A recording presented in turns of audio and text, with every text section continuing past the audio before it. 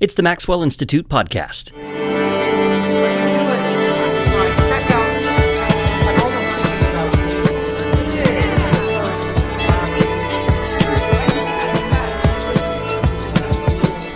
I'm Blair Hodges.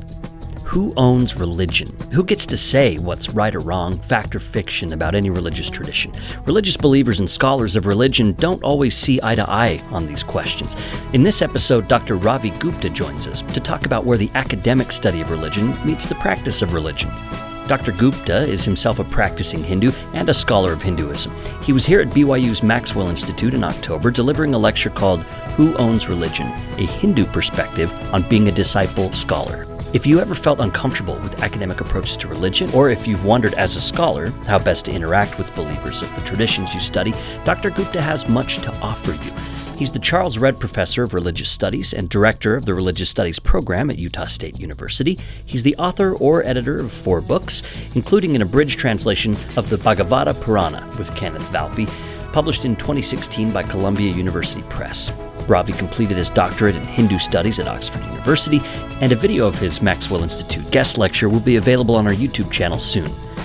Questions and comments about this and other episodes of the Maxwell Institute podcast can be sent to me at MIPodcast@byu.edu. And please, if you have a moment, take time to rate and review the show on iTunes. It's literally the second least thing you could do.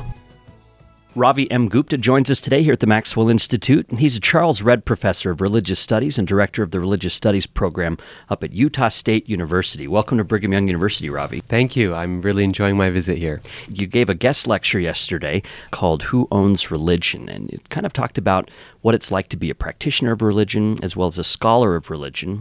I wanted to start off by introducing people a little bit to your background. So you were a Hindu before you were ever a scholar, and now you're both of those things. Tell us about how you got to that point. Where'd you grow up and that sort of thing? Yeah, so I grew up in Boise, Idaho in the 80s, and Boise was a much smaller place then than it is now. And it was a wonderful experience. I loved every aspect of growing up in Boise. I think one thing that was distinctive about our experience was that my family was one of very few Hindu families in Boise, and for many a different religious or cultural occasion, whether it be a Thanksgiving interfaith service or a diversity day at local schools or cultural events at Boise State University or something in the governor's office, our family was invited to represent Hinduism and to represent India and sometimes more broadly to represent all of Asia. And so I really spent a good time of my childhood articulating who I was and what I believed in and what I stood for, and trying to negotiate the boundaries of being accurate while at the same time presenting something to people who don't know much about my tradition that is comprehensible. And it's not always easy to do both. And so I think it was that process of continuously having to articulate my own identity and my belief system that, in hindsight, it led me to this path of becoming a professor and teaching and learning, writing as my career. And so I studied at Boise State University for my undergraduate degree and tried a variety of different things until I finally settled on a bachelor's degree in philosophy. We did not have a religious studies program. We still don't at Boise State. So I studied philosophy. That was very, very enriching, and also mathematics. And math was kind of my nod to the real world. Just in case, you needed to make money when you grew up. Yeah, exactly. So because I didn't know at the time that, you could have a fruitful career and make enough money to support a family teaching religion or teaching philosophy. And as the child of Indian immigrants, my parents came to this country in the early 70s to study and then to work and raise their family here. I was born in Chicago. And so as the son of immigrants, it was only natural to go in a direction that assured economic stability for the family. That's always a concern for immigrants arriving in the country. Before we pick up that thread too, I wanted to ask you, did you feel a lot of cross pressure because your parents were immigrants, so you were this first generation in the United States, but you also had the community looking at you. So you saw yourself being seen by your parents and by your community as a child. Yeah, I kind of grew up in the spotlight. My childhood was a bit unusual because I was homeschooled, first of all, and then I went to Boise State University. I began officially when I was 12 years old. I was almost 13, and then graduated with my bachelor's degree at 17. And this cast another sort of spotlight over me, one in terms of the religious practice we were articulating in public settings. The other was my unusual early story of going to the university. The whiz kid. Yeah, the whiz kid. And so I kind of grew up in that spotlight. I mean, you can actually read the Idaho Statesman over time and get a pretty accurate summary of my life story. So I'm not sure if I knew the difference. I mean, I just... That was your life. That was my life. Yeah. And I recognize the fact that, being a distinctive minority means we would always be observed. And usually in a good way. I mean, Boise was a really welcoming community. I have no bad memories of that process, other than, yes, the occasional pressure of always living your life on a stage. Right. So you finished up your undergraduate degree and you did math, but you also did philosophy. And then it seems like you made a choice there to continue to pursue the non-math stuff. Yes. So, even in the math stuff, I was taking all the classes that were theoretical mathematics, not applied. And I soon realized that I was incurable when it came to studying subjects that were not quote unquote practical. Yeah. Although, I mean, religious studies is pretty much the most practical thing you can think of. Why do you think that? I think that because, there used to be a time when I had to actually make an argument to respond to your question. But today, I mean, with my students, I just point to the world around us and I say, look at what we see around us in terms of the media, in terms of what's happening in broader society, in the world, international politics. So the former Secretary of State, John Kerry, he made a speech at the Department of State to his people and said, if I had to go back to college today, I would major in comparative religions because that's how important it is to everything I do in my work, right? So religion matters in our world. I mean, whether one believes in a particular religion or a different one or is an atheist, the reality is, regardless of your perspective, one has to recognize the fact that religion really matters. And being able to talk about religion in an articulate, empathic and articulate way and critical way is crucial. It's a crucial skill for our world. Yeah, religious studies has become itself a practical discipline in many ways. Yes. That's right. During that process, as you're going through school, you're a practicing Hindu throughout that time and up to the present. Was there anything that you had to give up during that process, a belief or a story about or something historical, something that you cherished that as you encountered your faith through an academic lens had to change?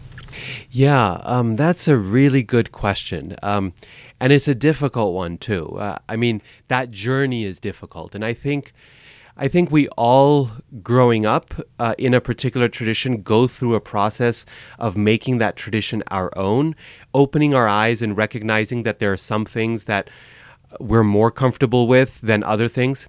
But the process of doing it through scholarship, that is this academic study of religion, I think intensifies that process and makes it more difficult because it's more far-reaching, the implications of religion. In my case, I don't think it was so much as giving up certain aspects of my tradition, but recognizing that the way in which I saw them was perhaps not... I couldn't hold on to it in the same way. And I mean, one example of this would be just in terms of the use of historical criticism on sacred texts, right? So we get a set of books that are revelation. These are the words of God, or they've been eternal since the beginning of creation, in the case of Hindus. And in any case, these are non-human created works, right? And in some sense, they are perfect, either in every letter or in the message they give. And then to discover or to be told or to recognize that there are historical influences that go into the shaping of these texts, that they are grounded in the periods of history in which they emerge. So they don't just drop down in a vacuum, but rather they are responding to issues of class or caste or race or gender or political upheaval during their times. Even the very geography. Yes, even the very geography of it. I think that required a real shift in orientation, being able to say, well, yes, I can recognize that, and I have to be honest and admit the fact that that's there, and yet I can still consider this to be revelation, or I can still regard this as being, eternal truth in some sense. Do you know of people who were Hindus that went through that process that ended up disconnecting from the tradition as a result of that? And if so, what do you think the differences are? I know there are a lot of different complex stories, but maybe on a basic level, what do you think some differences are about those type of experiences versus your experience? Yeah, I definitely know people like that. I know plenty of people for whom the journey of scholarship was damaging enough to their faith where they could not sustain it anymore. And, I respect their journeys. I understand the fact. I can see, having been through it myself, I can see why someone might choose that direction. And I think the answer to your question is, I guess, less academic than I think one might first think. I really feel it has a lot to do with community connections, right? That ultimately, as human beings, we stick with something when we find something of value in it. And when people go through those journeys and at the same time lose their connections with their religious or devotional communities, the relationships that are built there, and thus no longer see the benefits, the power, the effect of that religious practice in their own lives, I think it's natural to disconnect or to drift away or to outright reject the tradition. So both have to go hand in hand, the teaching and the ideas, but also the practice, the community aspect of it. In Sanskrit, we call this Sangha, or the association, the community of people. Yeah. In Hinduism, are there a lot of historical claims that people bump into that can unsettle faith, or what type of issues might people encounter? Because the reason I ask is, being disconnected from that community, could that be because you've come to see things so differently that you just see your former co-religionists as being, just wrong or naive or whatever, and maybe that can lead to a disconnect, or maybe the community reacts against your new forming beliefs and that causes alienation? Yeah, no, it's all of the above. In some cases, it is the community reacting very strongly to something where you've just discovered, and it's an epiphany or revelation for you in your journey as a scholar, and yet is not digestible, at least in the language that you express it within your religious community. So it can cause a pushback that can be alienating in many ways. But it could also be more from the side of the budding scholar who stops seeing themselves in that community, who can't find a place for themselves. The types of issues in Hinduism tend to be less historical in nature, simply because Hinduism thinks of time in a cyclical way, as a cycle. And so history has less meaning than it does. We all live through history, we work through it, but ultimately history is not going anywhere in terms of the grand historical narrative of the beginning and the end times that the Abrahamic traditions, Christianity, Judaism, and Islam all share. And because history isn't going anywhere, that grand narrative isn't there, and time is moving in circles, things often repeat themselves.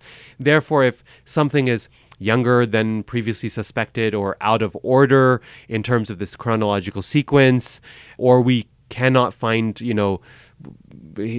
artifacts or historical evidence to back something up, it's less of a problem. For centuries, Hindus have kind of said, well, it could have been in a different age, in a different cycle of time. The challenges that Hindus struggle with tend to be more social in nature. So questions of caste inequality, for example. Like, does this belief system reify inequality or something like that? Exactly. And to what extent, how much can we separate ourselves in our own times from entrenched notions of inequality or discrimination that might be present within our history? That's Ravi Gupta. We're talking with him today about the relationship between faith and scholarship. Ravi, in your lecture yesterday, you talked about a religious studies scholar, Robert Siegel, not the NPR Robert Siegel, a different Robert Siegel, who wrote a controversial article about religious studies. And he compared the relationship between scholars and adherents of a religious tradition to like a doctor-patient relationship. So the scholar in this metaphor would be like the doctor, and the religious believer would be like the patient. And here's a quote from him. He said, "Just as the patient has the disease but defers to the doctor's diagnosis, so the religious adherent has religion but defers or should defer to the scholar's analysis." What are your thoughts about Siegel's metaphor? So religious studies is a diverse discipline, and there are scholars who take different approaches to their work. Robert Siegel represents a very a well-known and accepted approach in certain circles. That is, of course, not all that appealing as an approach to scholars who are also practicing a particular tradition, who are adherents of it. I think there are a number of questions we might raise about that metaphor. And metaphors are always problematic because they never work entirely. Yeah. But if we were to think about that relationship, I mean, two things it does assume.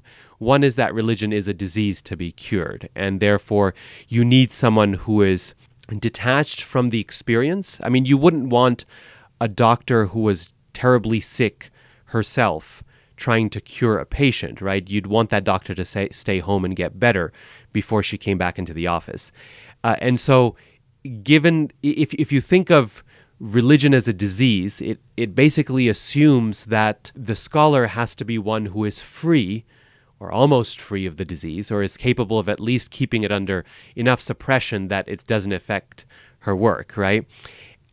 And so it you know, the first problem is, well, is religion a disease? And what happens when we think of religion as a good thing, as an asset that works for positive change in the world, that can, you know, bring about equality rather than inequality, or more kind of parity in social relationships, and can be the motivation for humanitarian work, for example. So how do we figure that metaphor there, and what becomes the scholar's role in that situation? Are you a cheerleader, or are you, you know, just telling the patient, well, you look good and go on and do what you like? And so the whole question of diagnosis disappears as soon as you stop thinking of a problem.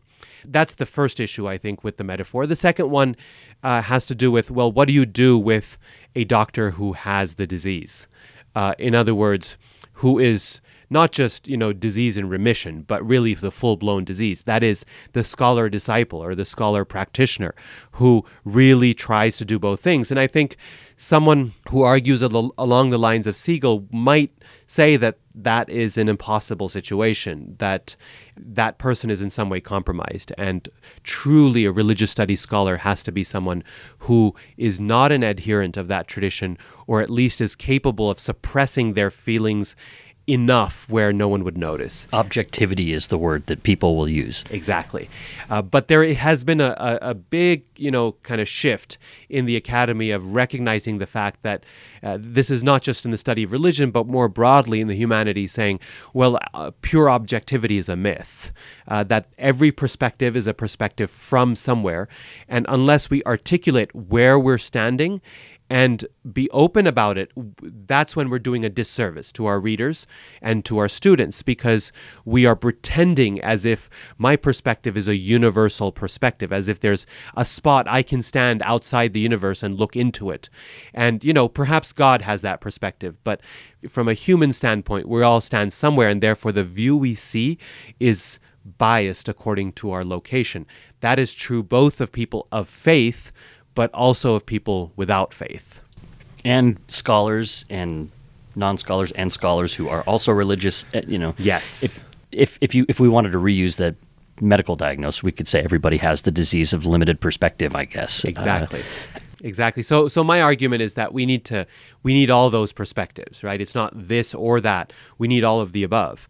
And that's when we can hope towards a reasonable discourse, is when we have scholars who don't profess a faith, and we have scholars who are invested in their faith, and we have practitioners who are not scholars, right? All of those perspectives are going to lead to a reasoned discourse and make religion less of a problem in our world.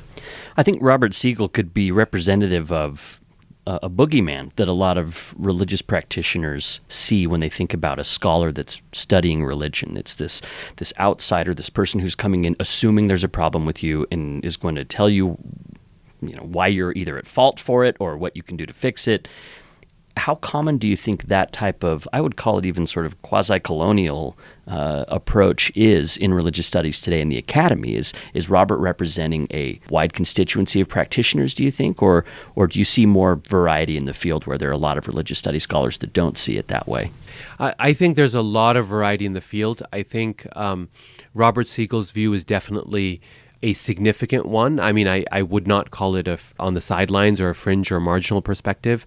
I think there was a time where this was a time maybe, I don't know, a half century ago or so, when religious studies was divorcing itself from theology. So kind of saying we are our own discipline. We don't assume a faith perspective. And I think that was good. It's a healthy process because we need to be able to study religion from without having one's own perspective color everything that we do. At the same time, the pendulum sometimes swings. And when it does, it swings too far in one direction usually. And so I would say during this divorce process, religious studies, I think the Siegel perspective would have been mainstream. I think today there's a lot more diversity of perspective out there in terms of scholars who are theologians and yet actively participating in the area of religious studies scholarship and contributing to it, as well as people who wouldn't consider themselves theologians but nevertheless are happy to recognize, to profess or admit their own perspective and their own commitments as they write about what they study.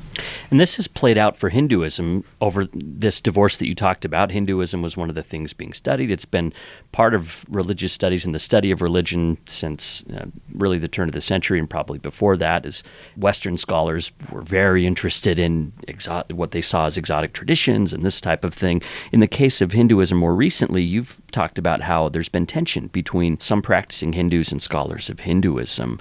And I thought it would be great to hear some examples of that, about what you're seeing in the field, some of those tensions, what's causing them. What are some specific things that are happening between adherents of Hinduism and scholars who might have Robert Siegel's approach, for example? Yeah, it's been actually a pretty tense relationship in the past few decades.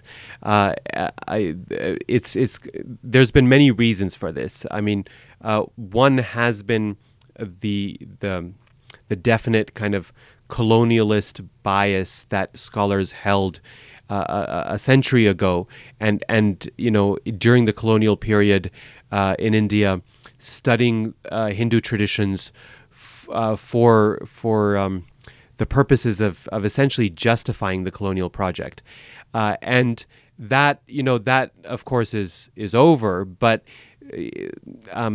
certain predilections and old legacies take a long time to work their way out of the system. And the questions we raise are often still questions that were decided way back when the agenda wasn't all that clean. On the other hand, there's this rising Hindu nationalism and political Hinduism. Is this in India in particular? India, yes, in India, that has its own agenda in terms of trying to present a certain view of Hinduism that is nicely packaged and boxed and ready to go and looks good for the world, but primarily for a Western Christian audience, since they are still the main interlocutors. That's the seat of economic and political power in the world. And there's no Pope of Hinduism or anything that's controlling all this. It's people that are in government and politics. And yes, exactly. And so both of those are kind of underlying the whole discussion. And so there are, I guess, that tension is built because the undercurrents are not all clean in either direction, mm-hmm. right? There's politics, there's historical tensions that are mixed up with it. One kind of good example of this, that where things have really come to a head, is the case of a scholar who teaches at the University of Chicago named Wendy Doniger, who is a very fine scholar in her own right, and yet often writes and researches in a way that causes a great deal of consternation to practicing Hindus. Definitely to those who are, national Hindu, politically nationalist groups, but also I think to a lot of mainstream Hindus who read her work and aren't able to recognize themselves in it. So the accusations recently that have been, placed against her from various Hindu communities is that she kind of intentionally elicits or finds or ferrets out that which is everything that is weird within the Hindu tradition. Every religious tradition is going to have those elements that you don't necessarily want to place in front of outsiders, or parts of history that are embarrassing, and the salacious aspects of it, and Hindus have accused her of reveling in that salaciousness and bringing that out without acknowledging the mainstream aspects of the tradition enough for providing a counterpoint to it. And she doesn't have a Hindu background, right? She doesn't. So she doesn't. Yes, so she has been accused of furthering a colonialist agenda, of being a missionary, of all kinds of things that I think, in the most part are incorrect, because I think these accusations go too far. But at the same time, those accusations do point to this problem that we're talking about, of scholars who may be oblivious to the communities that they study, or not oblivious to them, but don't feel themselves accountable to those communities, where those communities cannot actually find themselves in your work, or don't understand why you're doing what you're doing. And I think that's the responsibility of a scholar. I mean, that's our responsibility as scholars, to make sure that those whom we study can recognize themselves in our work, or if they can't, that we do a good job of explaining to them why not, and why this work is still important, it's still genuine, it's still well-intentioned, and what benefit it will have to the tradition that these people value. Give us an example. I know she published a book that caused a big outcry. What was the story there, and what's something particular in that book that people would be shocked about or resistant to? Yes. So there's a couple of her books that have caused issues. I mean, she's not a stranger to controversy. But the most recent one was a book called An Alternative History of Hinduism. And I mean, the title makes it clear in that she's not aiming for a mainstream history of the tradition. And yet, given her stature as one of the best known and loved scholars in the field, what she writes ends up becoming mainstream or normative simply because she's writing it. This book was published by Penguin, again, a mainstream publisher, often reaching out to trade audiences, not just to academic circles, and published in India as well. And there was enough of an outcry in India that led to legal challenges, where her book was taken to court as violating certain laws in India that restrict people from intentionally inciting religious violence or disagreement, or intentionally writing or speaking with the intent of causing religious tension. And so this was taken to court, and in the end, the book wasn't banned. Rather, Penguin voluntarily pulled the books from the shelves and stopped selling in India.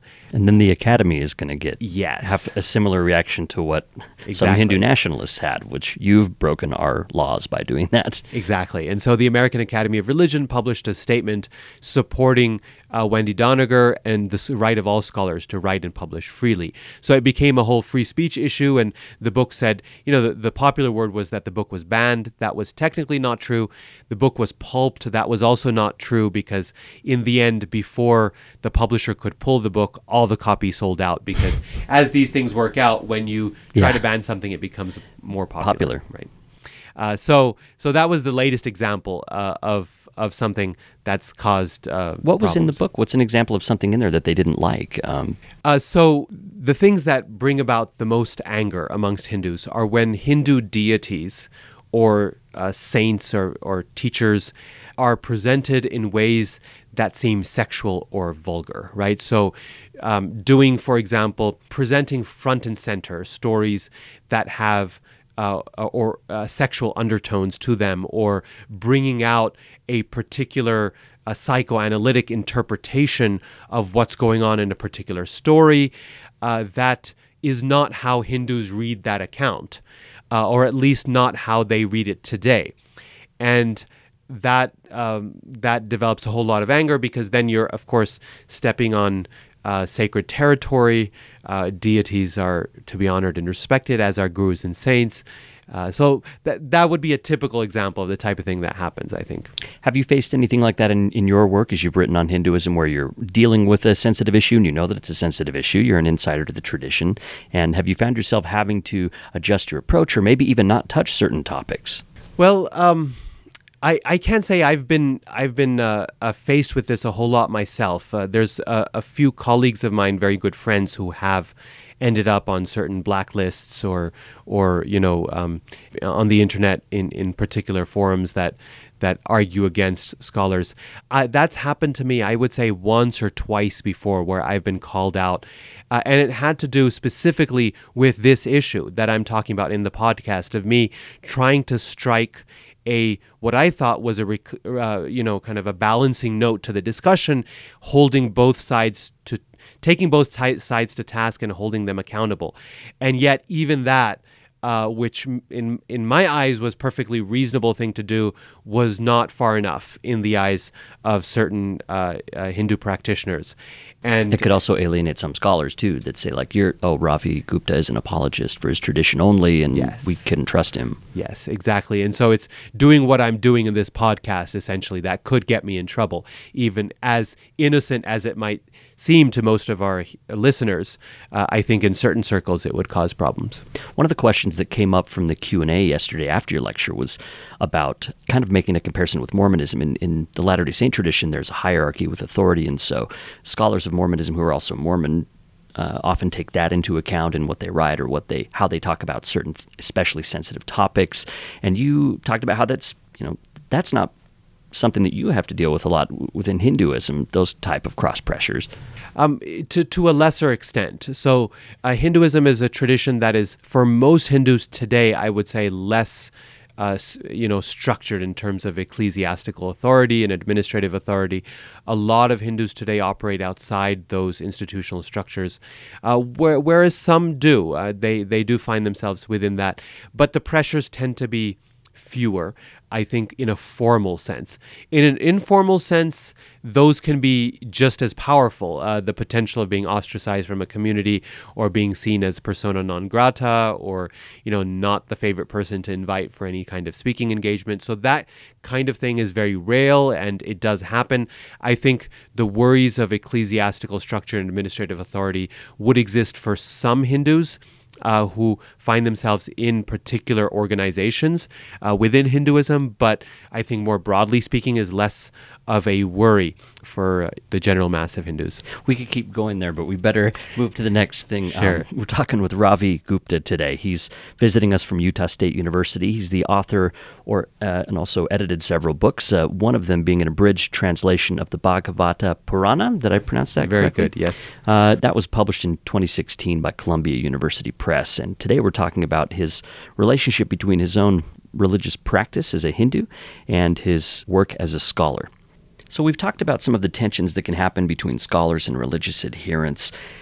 Often these tensions occur because they're starting with different assumptions about the world. You talked about this in your lecture yesterday. A believer is operating from within their tradition's worldview, and then scholars have their worldview as well, and these can come into contact with each other. So talk a little bit about how religion functions that way to give people an idea.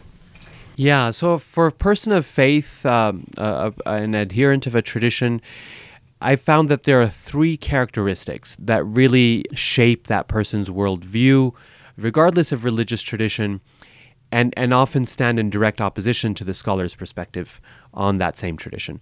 For an adherent, their religious perspective is going to be something that is comprehensive. It covers the world. There's an explanation in religion for the sun and the moon and the stars, as well as for our relationships as human beings, for everything from gender relationships to how you raise your kids, and all of that is explained in religious perspectives. These are global, comprehensive worldviews. Those views are regarded as consistent. So in other words, they're internally consistent amongst people of that religion, but also assumed to be consistent across time. And that leads me to the third one, which is a sense of being timeless, that these are eternal truths, or at least some aspects of that tradition are going to be eternal and unchangeable or not affected by the change in time.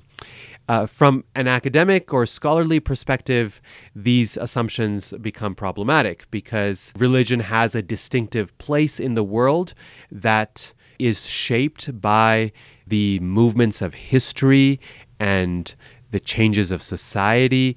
Religion is a human product. And like any human creation, art, music, and culture, it's constantly changing. It's subject to a lot of flaws. It's different in the past than it is today. It's different in different contexts. So those sets of assumptions really start off at loggerheads. And unless one is willing to go deeper, that conflict can become pretty obvious and pretty severe, whether one is studying, Hinduism, Buddhism, or Christianity. And that's kind of the source of a lot of these tensions that we see, these competing worldviews. As a scholar and a practitioner, you've had to learn to see with different sets of glasses that way. And has that changed your Hinduism then? And then conversely, how has your Hinduism informed how you do your scholarship? Yeah. So I think it is a matter of wearing two different hats or putting on two different glasses for sure. I guess my goal is to try to incorporate or bring together those perspectives so that I'm not constantly changing hats, I'm not constantly changing glasses and acting as two different individuals, but really to somehow integrate them. And, that's not always easy, and I'm not always successful in doing that. Definitely, I think my Hinduism has changed as a result of what I study.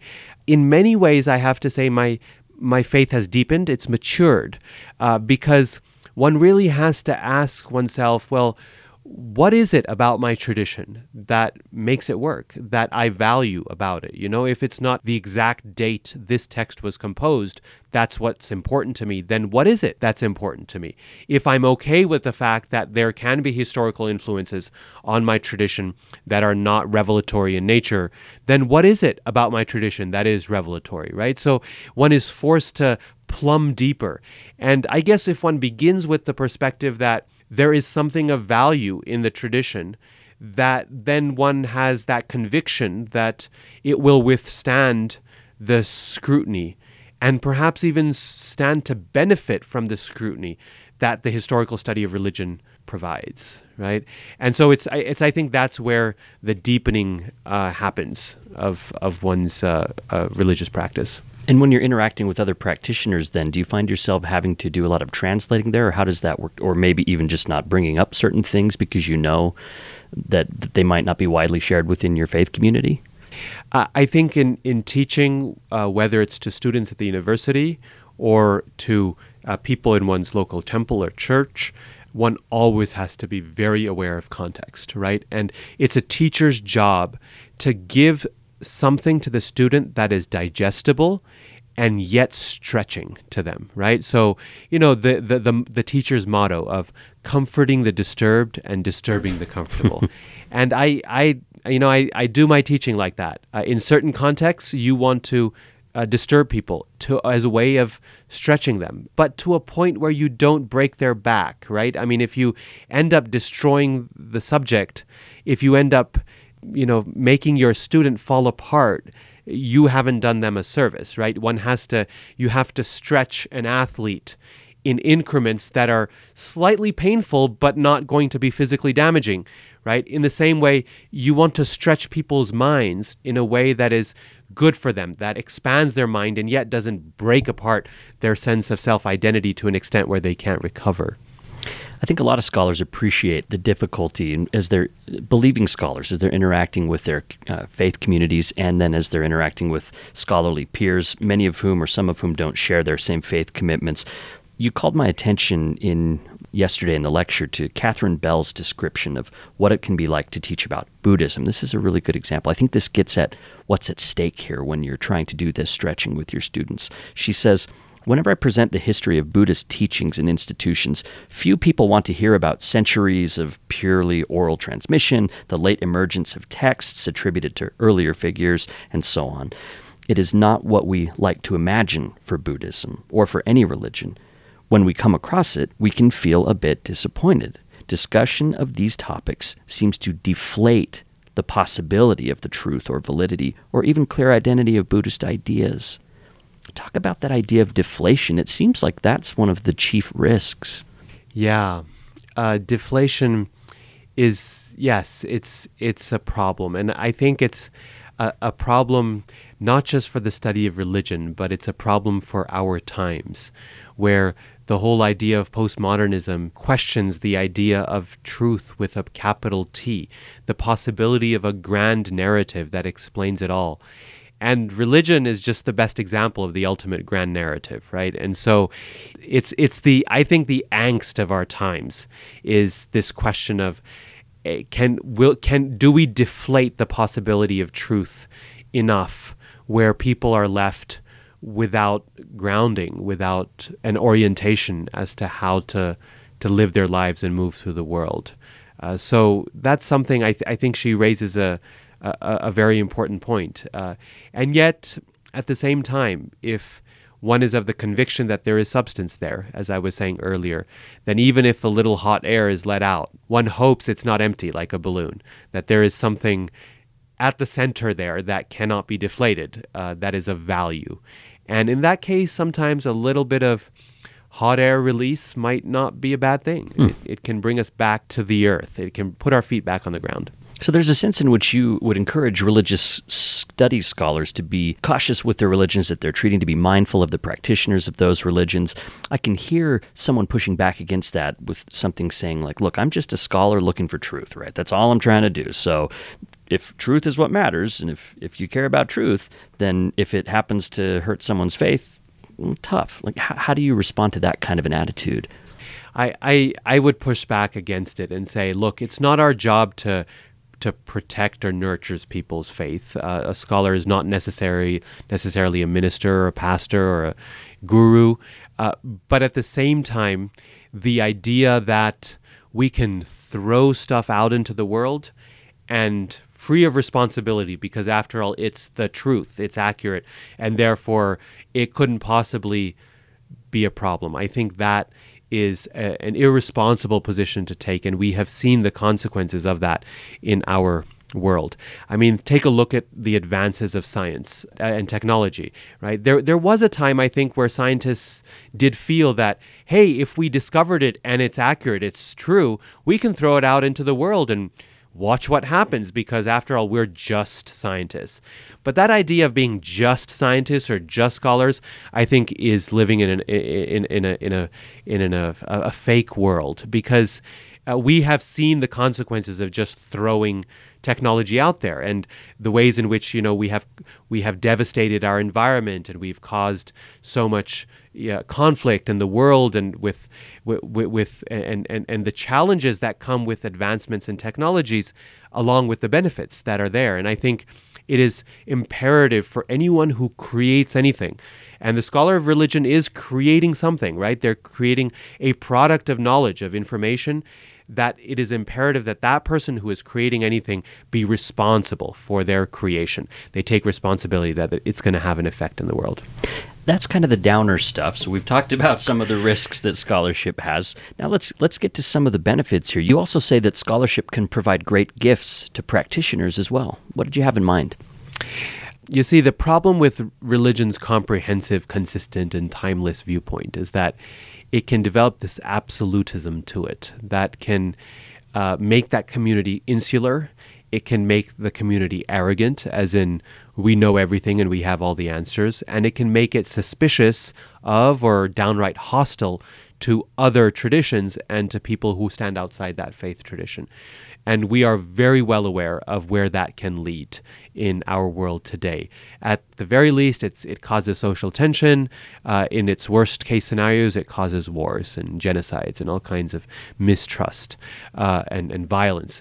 And so I think scholarship has a great gift to offer in helping us recognize the historically contingent nature of our practice, that these things are often a result of history, that our perspective today on our religion, our faith, our doctrinal perspectives were often different than what is in the past, what the tradition practiced earlier, and therefore being willing to take a critical eye to our own tradition, to turn that critical perspective on ourselves and say, well, maybe there is potential for learning from the other.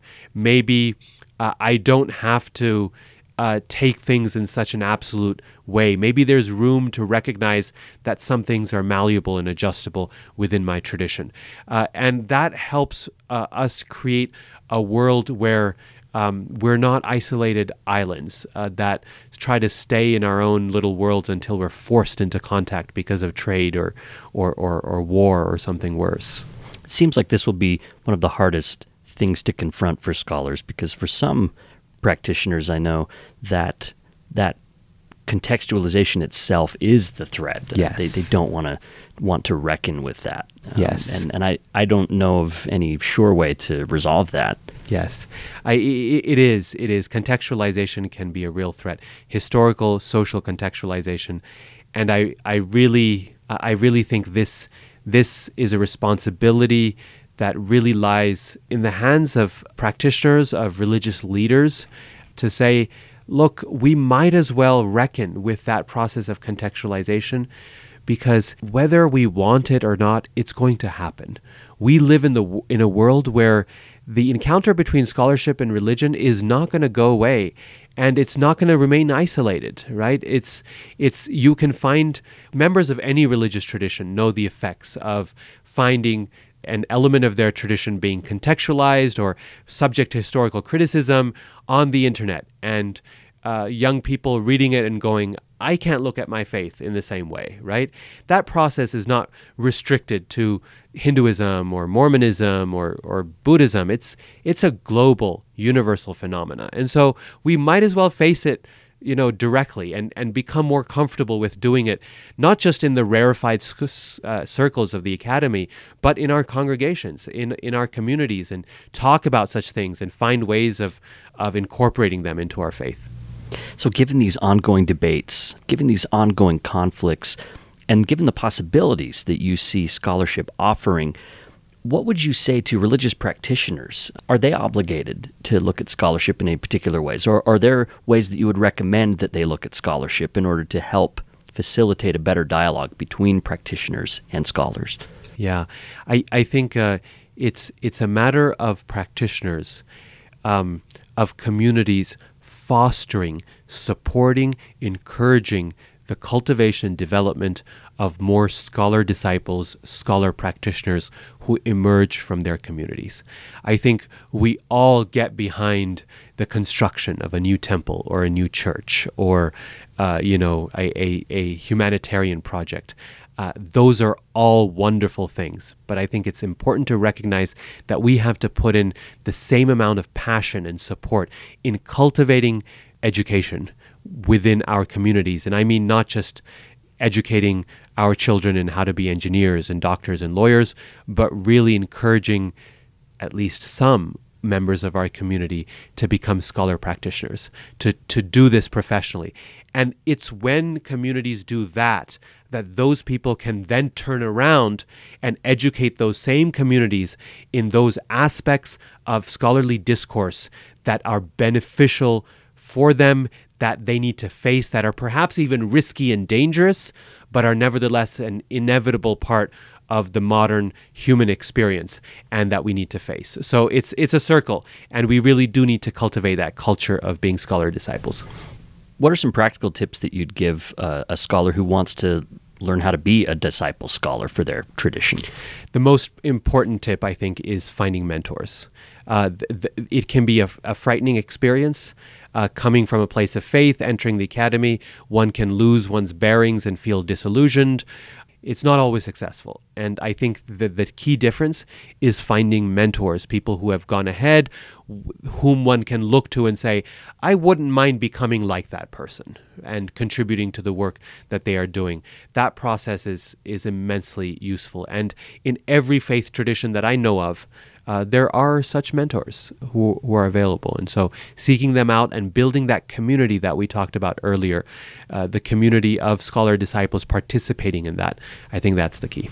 And then what practical advice would you give to people who don't necessarily plan on becoming scholars, but they might be a little bit interested in it or a little wary of it? What kind of advice would you give them in terms of introducing them to these scholarly discussions of their faith? Yeah, I would say read good books and ask some of those scholar disciples for suggestions for what those books might be. There are some wonderful books out there that really approach the subject in a very balanced and reasonable way, and they are different for each tradition. And so going to those people in the community who are aware of these things, asking for reading lists and book lists, and then reading them and forming discussion groups, right? Again, the key is to do this in community. One doesn't have to make this a lonely, frightening journey to the edge of a precipice, right? It can be a journey of growth, and a very joyful one at that, if we do it in smaller circles and study groups and people who are like-minded and are interested in the same sorts of things we are. It's really encouraging to hear that from you, Ravi. I know here at the Neal A. Maxwell Institute at BYU, that's precisely what we're trying to do. We see that value of that community as the right place to cultivate that balance between faith and scholarship. And I think you're absolutely right that without that community, you're going to encounter a lot more difficulties. And with that community, it can become a remarkable experience. Regardless of the end result, you can grow through that process in relationship to other people. I couldn't agree more. The last thing I wanted to give you a moment to talk about was methodological humility.